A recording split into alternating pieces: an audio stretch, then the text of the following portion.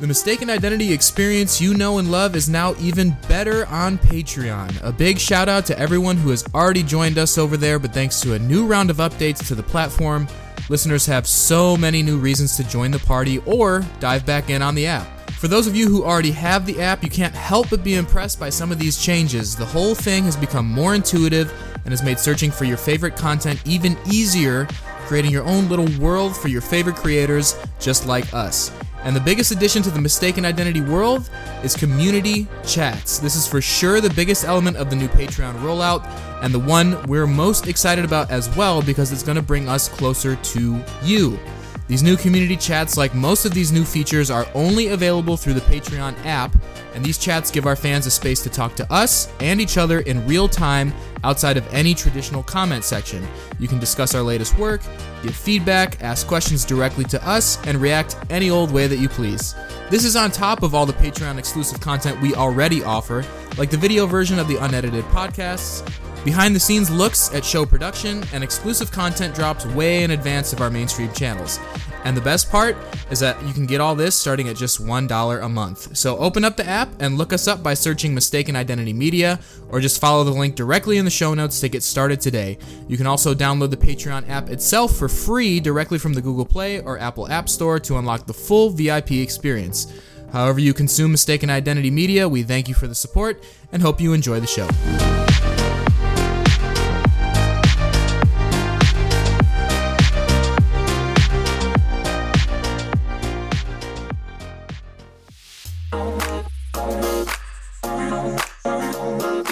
To so many people, lifelong Cubs fans, it's our happy place. It doesn't feel like a year without going to Wrigley Field, and you guys are amazing at what you do. And that's the thing, is that the Wrigley employees are always so helpful. They go beyond. When you see the same faces year after year after year in the same sections, it makes you feel, it all feels like family. That you're going to a place like it's a little family reunion. Every family member and friend who comes to that I take to a Cubs game or I take on a Wrigley Field tour, because there's nothing better to do than to be in Chicago, and you all made that possible. Like I said, these are not just employees, in my opinion. They're like family. I've brought people from all over the world, all over the country, people that don't like baseball. They love Wrigley Field. And we have you guys to thank for that.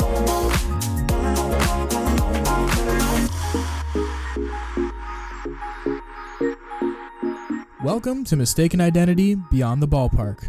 We explore the fascinating personal lives of the people inside Chicago's most iconic sports venue, Wrigley Field. Our podcast will take you on an amazing journey, introducing you to some incredible people that we've met along the way. We'll discuss hot topics, play a few games, and just try to have an overall good time. There'll be plenty of surprises along the way, so stick with us to see where our journey heads next. But for now, kick back, relax, and enjoy the latest episode of Mistaken Identity Beyond the Ballpark.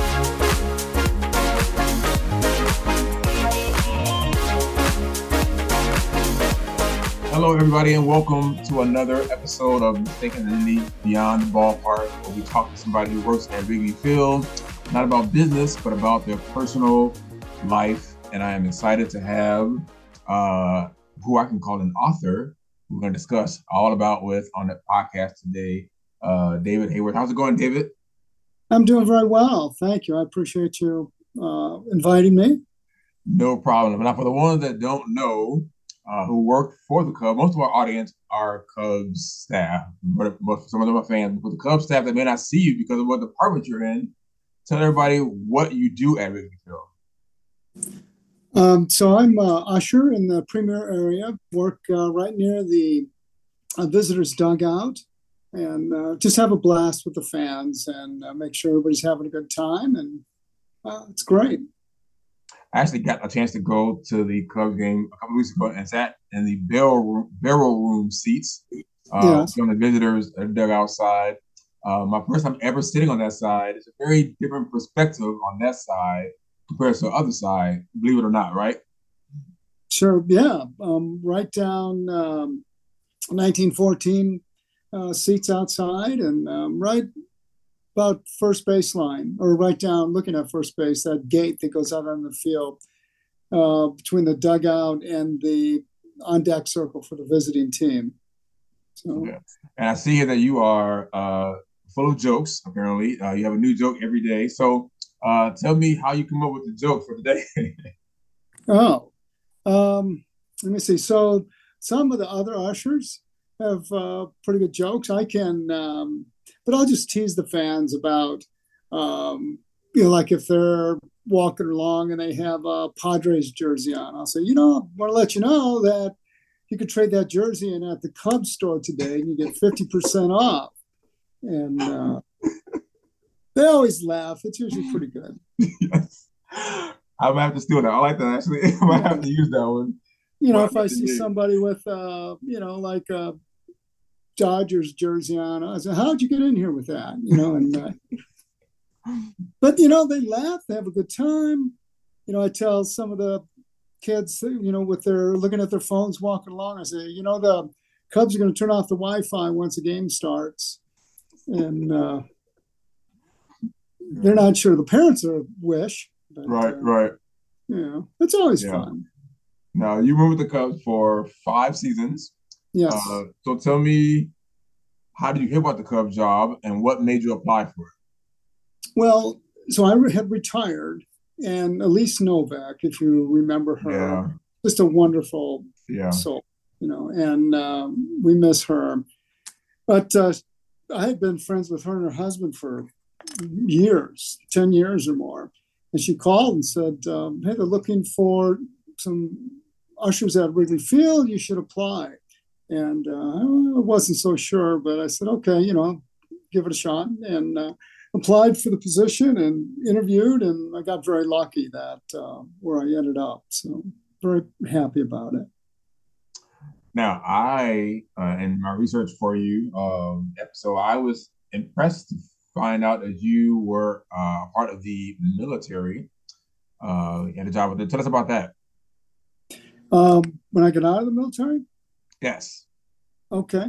So when I got out of the military, I worked as a draftsman at nuclear power plants around the country. And I had maybe a month left in the military and in the Marine Corps. And I went across the street to apply for a job at San Onofre nuclear power plant. And the guard there at the gate, all military press uniforms, 357 Magnum, the whole thing. And he said, well, I don't think they're hiring, kid, and because I was going to go to college, finish my degree at night, and just looking to be a security guard there.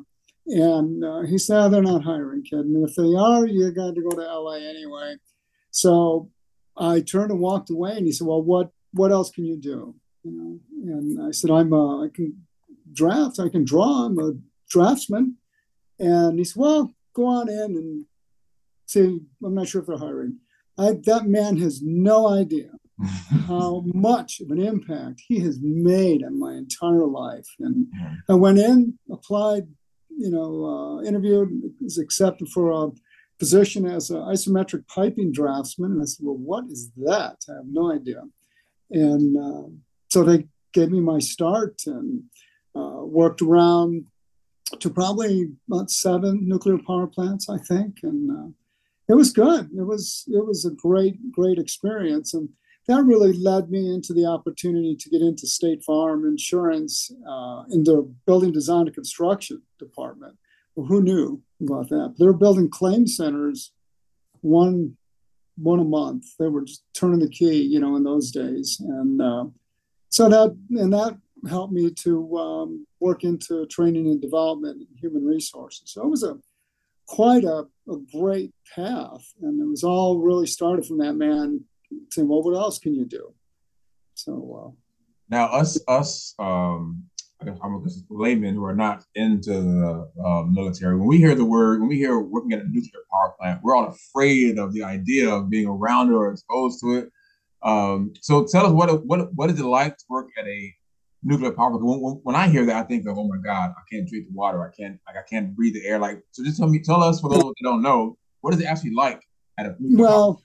Sure. So the most of the plants that I worked on were under construction, so that wasn't so bad, right? And it was, but it was very interesting. All of the instrumentation that really went into play, everything is, over supported way it's designed, and very clean facility. And of course, the active power plants are very clean, very secure, running, very smoothly. So I think that when they're under construction, of course, you can imagine. I mean, it is just a huge construction project, and it can go. When you first time you walk into the reactor area, it is pretty nerve-wracking. But I mean, there's no fuel there, and but everything is. You can see it all developing, and just a good group of people, very conscientious. So Okay. that's great. Now, so how do we get from nuclear power plants to human resources to the author? Well, so as I went into human resources, as I said, I went to building design and construction at State Farm Insurance, and then I went to a class like every good employee does, right? Go to some training, and I could not believe that they were paying that person to stand up there and teach his class. I said, really? So that's what I want to do. And so I worked my way into some smaller training classes, and then interviewed and was hired in the education and development unit at State Farm in that department, and taught a lot of communications courses and business writing. And so writing has always been, in my passion. And, I've written a few articles, just technical articles here and there, but nothing, widely published at all. And but it's been my passion to do this, and I think that human resources really just continued to develop me and open my personality up, and that freedom, imagination to make this dream come true. Now, I've always said to myself, I went with the Cubs since '94. Everybody said, "Hey, you should write a book. You've seen it all. You've seen everything." And I've thought to myself, it's like a huge task to write a book. Like, I just couldn't even imagine myself. I wouldn't even know where to begin. So you weren't intimidated by the idea of writing a book at first, or there was no hesitation in it. It was just sort of, let's do it. Yeah, couple things. One, I was just something I was going to do, and I had my mind set on it. Couple things. The way you start is you start with the ending, right? And so I called one of the board members at the Chicago Writers Association and asked him if he would serve as a mentor to me.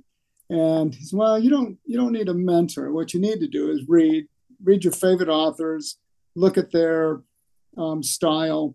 What do you like? What do you want to apply that really fits well with me?" And so I did. I went back and read a lot of Raymond Chandler novels. He's 1930s. He's been around, and very, very, very detail oriented. So when the reader, the character walks into a room, and the way Chandler would describe the room in excellent detail, when that character walks in that room, the reader walks in that room with them. And so that was something that really impressed me. And of course, Hemingway with his sentence structure and his attention to detail. What really intimidated me was dialogue. I thought, how am I going to make a right conversation between two people? And once it started rolling, though, it was just natural. And I just enjoyed it. Once I had my ending.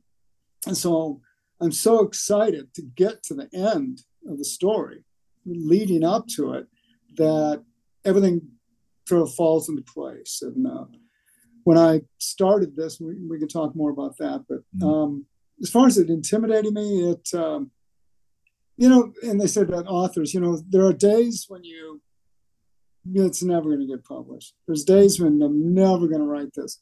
And there's days like, man, this is great. I'm impressed with my own work here. So it's a roller coaster sometimes, but it's worth it. You keep plugging away, and I can get up at 5 a.m. and I can write 1,000 words before noon, before lunch. Wow. If I start writing at 1:30, I might write 150 words for the rest of the day. So, you have to know what's your best time. Now, so tell me about your first novel. I know you dipped into the romance category, which I know is a heavily female demographic, but tell me about your first novel. So I did, as you mentioned, I did think about writing a romance novel. That was what I was setting out to do. And I thought, a male in entering into that genre and into that market demographics. And so as I started writing, the romance novel turned into a murder mystery. So I'm not sure what that says about romance, but all right. But it was great because then I stereotyped a bit as far as the Italian culture, romance, right? And most romantic culture in the world. So I started with a couple. My idea was to have this couple that developed this relationship and go through this romance.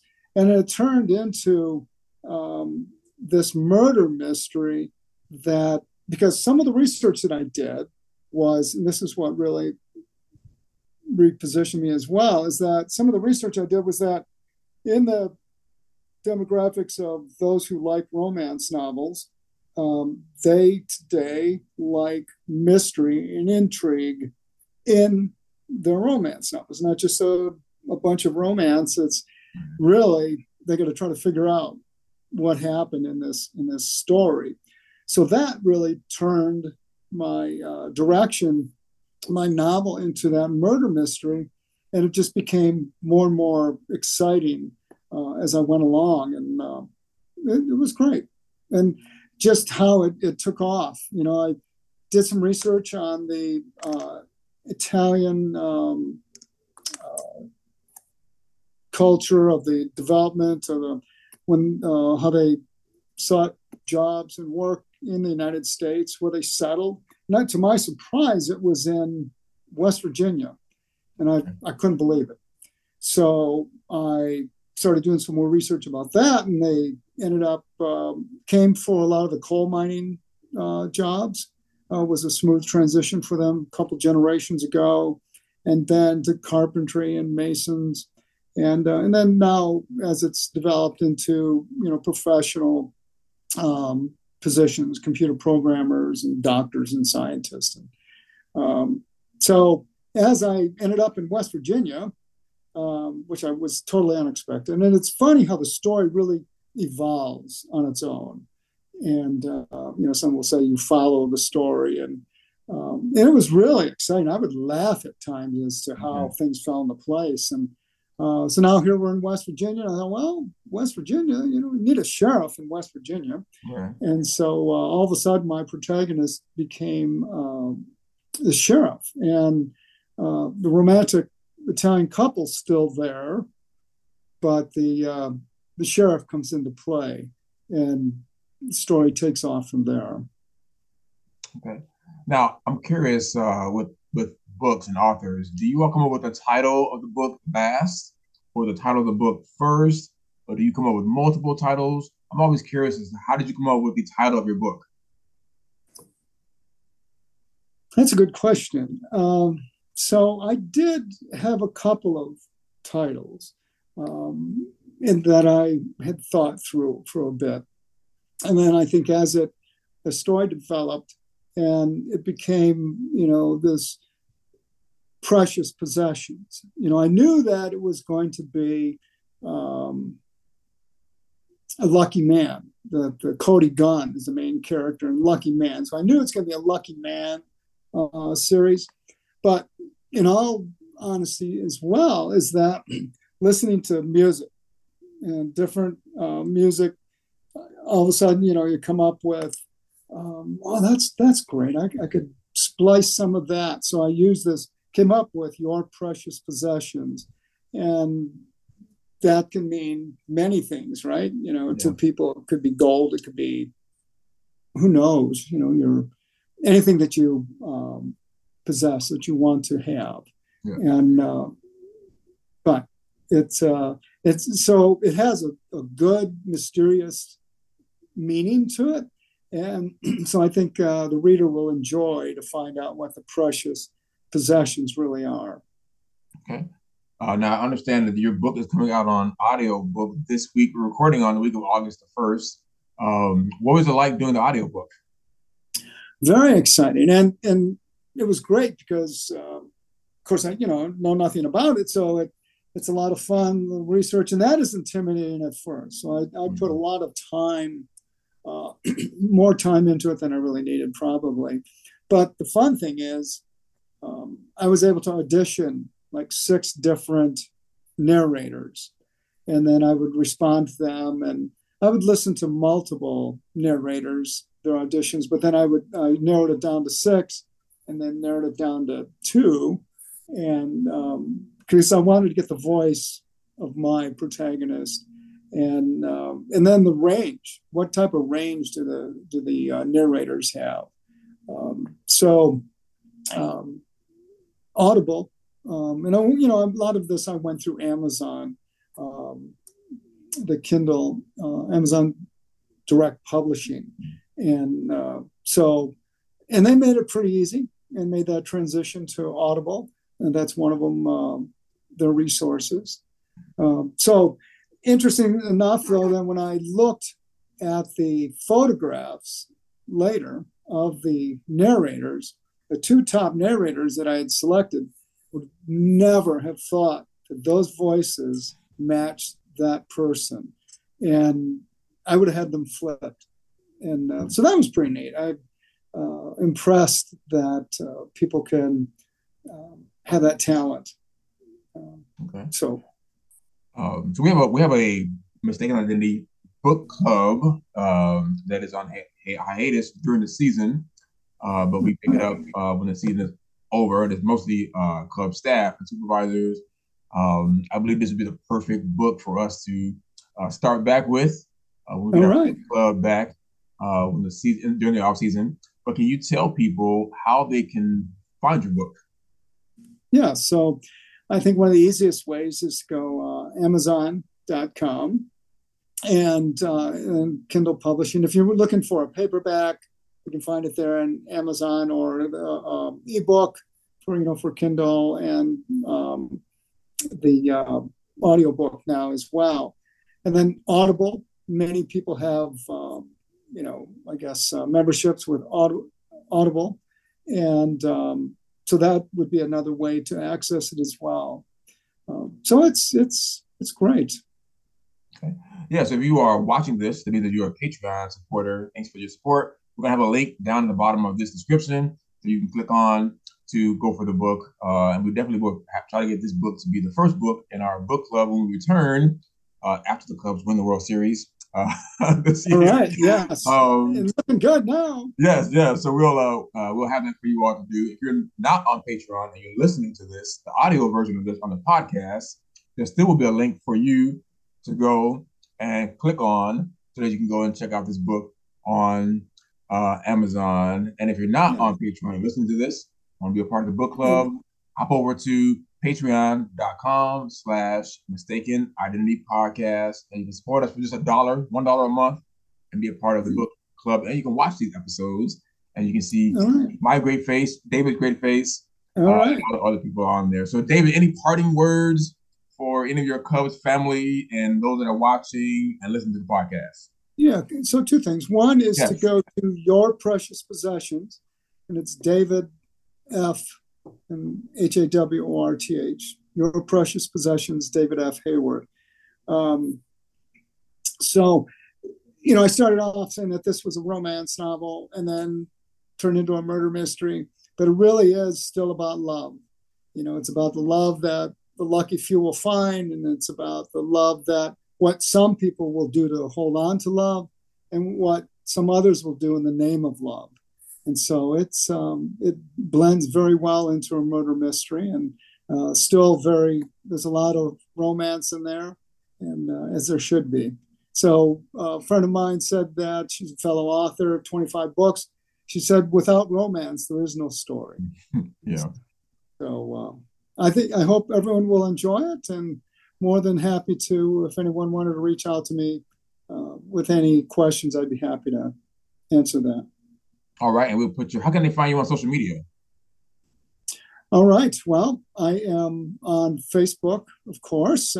David F. Haworth, once again. So it's on my Facebook page. I also have an author, David F. Haworth, author. I have my website that is out there as well. You can find me through that. And of course, Cubs employees, that group there is always a great way to connect. And if fans that are not employees that are watching this, I want to see Wrigley Field, they can come down to what aisle again? What section are you at? Yeah, come down to section 22. I'm at the aisle right at the end of the visitors dugout. No, I won't let you jump into the dugout or onto the field. I'm sorry. You can't come down, and don't ever put anything on the dugout, because that's right. Bad luck, right? Yeah. So, but anyway, yeah, please come over to section 22 in the lower bowl there and say hello. I would love it. Yeah, so we'll have all the links to the book, to his social media, all the good stuff down below. And then when the season is over and our book club starts back out on Patreon, we'll announce when we're going to start that, and that'll be David's book as well. David, thank you so much for giving me your time today. And thank you all for checking out this episode. And we'll catch you all on the next episode of Mistaken Identity Beyond the Ballpark. Thank you all. Very good. Thank you, Frank. Hey guys, if you're hearing my voice here again, that means we've reached the end of the show. It's that time again for all the thank yous and special messages and disclaimers, all the stuff you really tune in for each week. A big thank you yet again to all of our supporters who not only continue to tune into our show, but take the time to hit the like button, write reviews, and share our content on social media. It all really helps us grow our audience. Our Patreon page continues to thrive as well, as we're working not only on the podcast, but the Roku channel and the book club, and on and on and on. If you'd like to be a part of that expanding Mistaken Identity experience, follow the link in our show notes to our Patreon page, or go to patreon.com and search Mistaken Identity Podcast for all the ways you can sign up to access this multitude of additional content. Mistaken Identity is also now a part of the Unconfined Network, which is a home to many podcasts whose hosts have met inside the walls of Wrigley Field. To check out the network's other show offerings, head to unconfinednetwork.com. That's all one word, unconfinednetwork.com, to view all of our shows and their catalogs. Shouts out to Frank Walker, Jesse Graham, and Jordan Burks for their continued efforts both in front and behind the scenes to keep Mistaken Identity rolling along every week. And of course, we can't leave without our disclaimer. The views and opinions expressed in this podcast are solely our own, and we do not speak for or on behalf of the Chicago Cubs or any other organization. This is Joe Flaherty for the Mistaken Identity Podcast saying stay safe, and we'll catch you next time Beyond the Ballpark.